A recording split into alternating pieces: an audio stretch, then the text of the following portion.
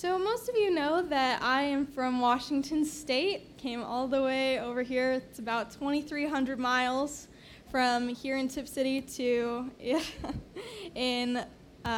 Yakima in Washington State. That's my hometown. And what you might not know about Washington is that it doesn't all look like this. I'm not from Seattle. This is a picture of Seattle, and that's Mount Rainier. You can see Mount Rainier from my hometown, but this is not where I grew up. There's one more slide. Washington has, I think, 4 or 5, I don't know, different climates. So in one state, we have mountainscapes like this and rainforests. You can get to the ocean, and there's also deserts. So the next picture, this is my hometown. Well, not the town. This is about 10 minutes outside of town. I think you can see the river. No, that's a road. That's a road. You know, there are rivers. There's a really big river that runs through Yakima. But this is part of the valley. As you can see, it is not very rainforesty, and Seattle is nowhere in sight. But it's really beautiful. I grew up in the desert. Sky can attest that I am not even the slightest bit afraid of rattlesnakes. Probably not, wisely so, because my cousins and I just grew up tramping through this. That is not the path. I wandered off the path. Very easily could have gotten bitten by a snake. But they were just around. We went through the rocks, and if you saw a snake, someone would just be like, hey, there's a rattler by your foot. And you'd be like, oh, all right. You just wait for it to go away. Sky's not very happy with me about it. We went hiking last summer, and I could hear them in the grass, okay? I could hear that there were rattlesnakes, but I wasn't going to say anything because he's terrified of snakes and would have freaked out. But we rounded a bend, and I was like, there's one on the path. I can hear it. And so I just clapped at it and went away. They don't want to be anywhere near you.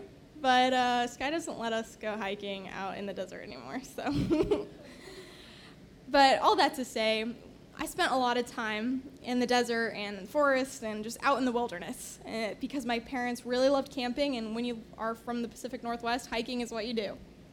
So I remember that one time my family went camping, and it was somewhere near a river. It was a really pretty little place, and we went with a couple other families, and there was a little girl my age that went with us, and we were, 6 or 7 years old, I don't know.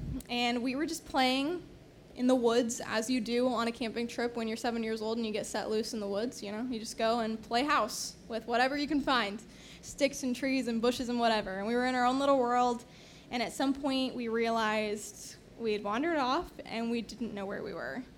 And when you're 7 years old, that is top-notch terror, okay? We were sure that we were going to get eaten by a bear, and we were going to starve out there, be out there for 10 days in the woods, and then die a horrible death, okay? Well, it turns out we were 20 feet from the campground, and so as soon as our parents realized we weren't, coming back, they started just yelling our names, and we were fine. And the whole time we were safe. Nothing bad happened to us. Dinner was ready when we got back. We didn't starve in the woods. But we were really certain that we were going to for a minute there. And this is kind of where we find the Israelites in Exodus 16. We find the Israelites have just escaped captivity from Egypt. It's been a month and 15 days. And they have seen God do these incredible things. They've seen God enact all these plagues upon the Egyptian people so that they could escape. And they've seen God part the Red Sea, which is just an incredible picture, right? And then as they're going through the wilderness, they realize they don't have any water. And they come upon a lake, and the water isn't good for drinking, but God makes it clean. So God has done all these miraculous things, helped them out of captivity, and provided clean drinking water. But their supplies are dwindling, and they're starting to get hungry, and so they start to grumble. And they turn to the first people they can find. They turn to Moses and Aaron, their leaders, and they say, you just brought us out here to starve. We know you just dragged us out here to starve us so that we could die in the wilderness. And they accuse them of basically taking the entire whole of Israel out into the desert to starve to death. And it's interesting because they grumble to people even though they know that God has provided for them in all these ways. They don't look up and pray. They don't say, God, we're hungry, please give us food. Their first response is to grumble to their leaders. And I think that's a little bit interesting. Their immediate response is to pull out of their worship stance and down into their fighting stance. They had to pull their eyes from heaven down in order to find someone to blame.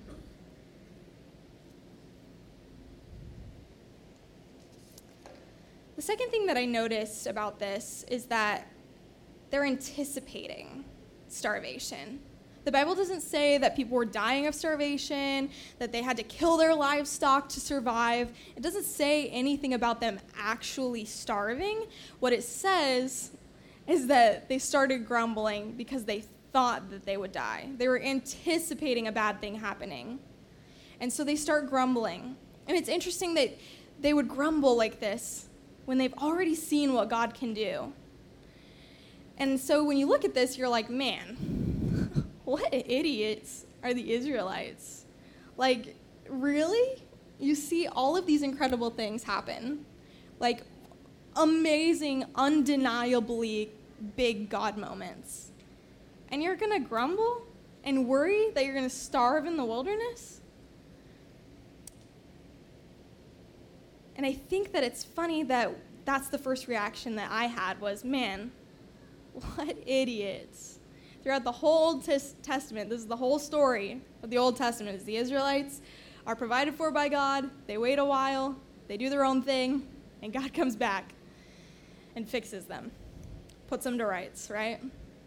And I just think over and over again, man, stupid Israelites. But then I remember that it's so easy for us to come to church on Sunday, to raise our hands in worship, to lift our eyes to heaven, and then to go back to our jobs on Monday, back to our kids or our husbands or wives or whatever, and to pull our hands back into a controlling stance, to try to control the way that someone treats us, to try to control the way that things go at work, to try to control. And then I realized that we're really not that different than the Israelites. And yet, we see in verses 4 and 5 that God's response is a loving one. He says, I will rain down bread from heaven for you. The people are to go out each day and gather enough for that day. In this way, I will test them and see whether they will follow my instructions. On the 6th day, they're to prepare what they bring in, and that is to be twice as much as they gather on the other days. And this is so that they could have enough for the Sabbath. So on the 6th day, they would gather enough for 2 days so that on the Sabbath, they could rest. So Moses tells the people of God's coming provision. And in verses 9 through 11, it says this. Then Moses told Aaron, say to the Israelite community, come before the Lord, for he's heard your grumbling. While Aaron was speaking to the whole Israelite community, they looked toward the desert, and there was the glory of the Lord appearing in a cloud. The Lord said to Moses, I've heard the grumbling of the Israelites. Tell them, at twilight you will eat meat, and in the morning you'll be filled with bread. Then you'll know that I am the Lord your God. So 3 things happen here. The first is that Moses tells the people that provision is coming. He lets them know it's coming. Moses is imagine that he's their leader of like their tribe, if you will, but he's also their prophet. He's also the one that goes to God and hears from God and then tells them what's going to happen. So he's their pastor, for lack of a better word, okay? And he goes to them and he says, it's coming. You can stop your grumbling. God heard you, okay? The second thing is this. God shows his glory and promises to provide. So there's a show of glory, and I imagine that there is no way on earth that God appeared and showed his glory in a cloud and there wasn't a worship service, okay? So we've got this picture of the Israelites. The Bible doesn't say this. I know I'm just supposing, but I just can't imagine that the glory of God appears in this room and people don't raise their hands in worship, okay? And God promises to provide. And then he asks them to wait until that evening when he does provide through the quail and in the morning through the manna. And I can imagine that the Israelites who've been grumbling and who've been so distrusting to this point probably aren't very happy with the process because the process wasn't in their control. Moses tells them that provision is coming, and I'm sure they're already angry with Moses, all right? They think he dragged them out here to starve, and I'm sure they're saying, yeah, okay, sure, we'll believe it when we see it. And then the glory of God appears, and I think they were probably pretty humbled, going, oh, hi, we've been grumbling, but praise God, okay? And God promises, but he tells them to wait. His response is loving, but he says it's going to be in my timing. And there's a test, too, because you have to do it my way when the provision comes. So then the provision does come. And as the story continues, it becomes apparent that even seeing the glory of God is not enough for the Israelite people to truly trust in him and in his process. The Bible says this: that evening, quail came and covered the camp, and in the morning there was a layer of dew around the camp. When the dew was gone, thin flakes like frost on the ground appeared on the desert floor. Then Moses said to them, no one is to keep any of it until morning. However, some of them paid no attention to Moses. They kept part of it until morning, but it was full of maggots and began to smell. God's provided for these people countless times. And still, when he provides for them and he says, I'm going to provide for you day after day after day, and there's a process, they say, no, we're going to try it our way. And they hoard the food, only to find out that in the morning, it's inedible anyway. And it's really, really easy to look at this story just like I looked at the first part of the story and to say, man, idiots, like you just saw the glory of God in a cloud, for goodness sake. You can't trust that he's going to provide day after day. And as I was writing this sermon, I continued to think that time and time again, stupid, stupid Israelites. And I think God said to me, wait a minute. Have you never worried about your income or the bills and how you're going to pay them? Have we not as a church ever assumed that a political leader is going to be the end-all be-all of our country and of our lives? Do we not look at our issues and pull our hands back from worship in order to control the things around us? And have we never claimed that something won't change or that healing isn't possible? Have we never grumbled in anticipation of a bad thing? And I realized that we grumbled just like the Israelites did, and that God has provided time and time again, and we still grumble. I still grumble. We hoard our time, we hoard our energy, we hoard our money, and we pull everything in. We hoard our relationships. We try to control them. We try to control our social lives and our family and our money. And we realize that when we try to control them, often we find that they're full of maggots. They're full of stress, anxiety, heartbreak, dissatisfaction. And this story is showing us that we're extremely flawed, and that humanity is broken and really not very good at trusting God. But it's teaching us something else as well, and there is hope in this story. And so reading the first part of that chapter, I'm going, oh, I'm being called out. But the last part of the chapter is full of hope for us. When the Israelites grumbled, God's response was loving. He said, I've heard the grumbling of my people, and I will provide, and he does. He sends quail. And this is my favorite part. This is the coolest thing I found out this week. I was reading some commentaries and doing some research, and I found out that this quail, in and of itself, really not that special, okay? It's a desert bird, and throughout the day, it flies around and it gets its food, and then in the evening, it's really tired, so it's really sluggish and easy to catch. So God didn't make the people work very hard to get their food. He told them they had to go out and gather, but the birds weren't hard to catch, okay? But here's the thing that's cool. The quails were an Egyptian delicacy. So in giving them this specific bird, the specific meat, God is saying, remember where I brought you from? Remember when you were in captivity? Remember when you were with a people that gave you the scraps? You may have had plenty to eat in Egypt, but you never had the delicacies.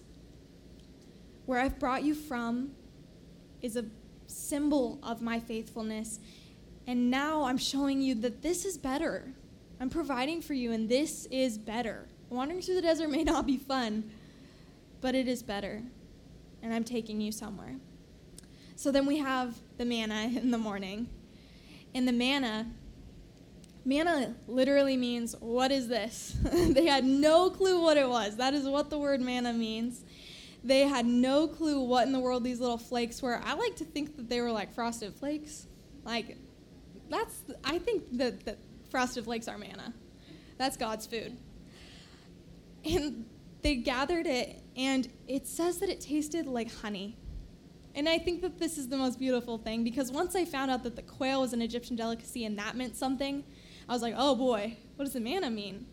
The manna was a representation of where God was taking them. God had promised that he was taking them to a land flowing with milk and honey.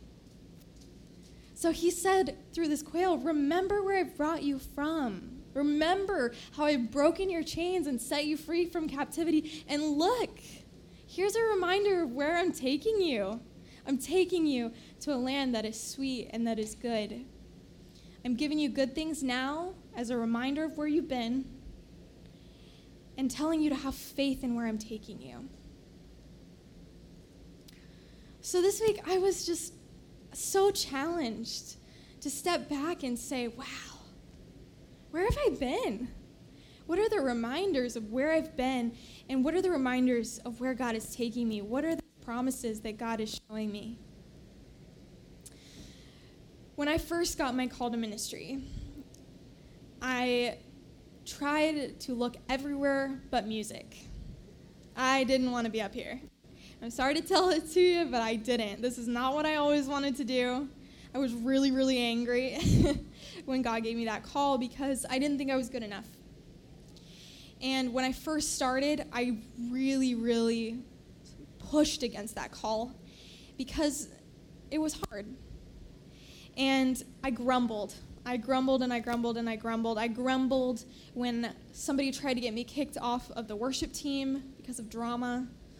I grumbled when I went to college, and I knew at that point that my call was what it was and I was pursuing it. But now I'm in college and I want to control it, okay?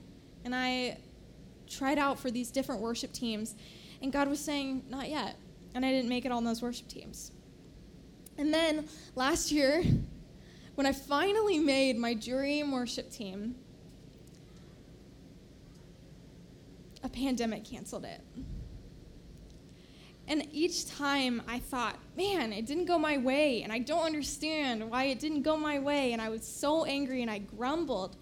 But then I saw the fruitfulness of where God has brought me from. I mean, just now, it's just coming to me in those situations.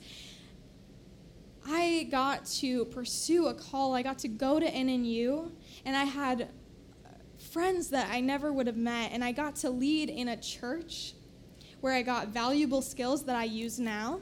I spent more time at the church as an intern because I didn't have other worship teams to spend my time on. And heck, I made it on that worship team, and I didn't get to travel, but I got a husband. Look at him. I looked over there, and I just feel so blessed because in each of those moments I grumbled, and I said, God, why aren't you providing? And his response was, I am. Look at what I've provided for you. Remember where I brought you from, and have faith in where I'm taking you.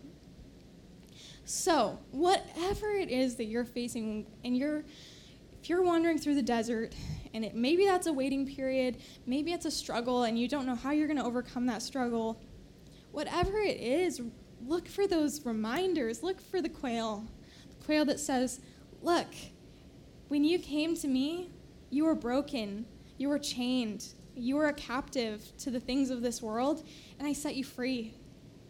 Look at the ways that I've helped you to grow. And look for the manna. Look for the promises of God that say, I'm taking you somewhere better because I know that they're there. God is preparing you for something better, and maybe you're not ready. Or maybe that's just not the thing. And instead of a traveling worship band, you're going to get a husband. I don't know. I believe that today the message is so clear. Remember the good, where I've brought you from, and have faith in where I'm taking you. I'm going to ask the worship team to come up, and I'm going to pray. But I just want to say one more thing. If you need prayer, if you are struggling and you haven't met Jesus yet, you don't know him as your personal Savior, and you want to start that journey, if you want to be offered those offerings of quail and manna, if you want those promises, they're open to you. God loves you just as much as he loves any one of us. So if you don't know how to start, please come talk to me or talk to Richie or Doug or just the person sitting next to you. It doesn't matter. But we want you to be able to know the God that breaks chains and the God that cares for his children, the God that always provides in every situation.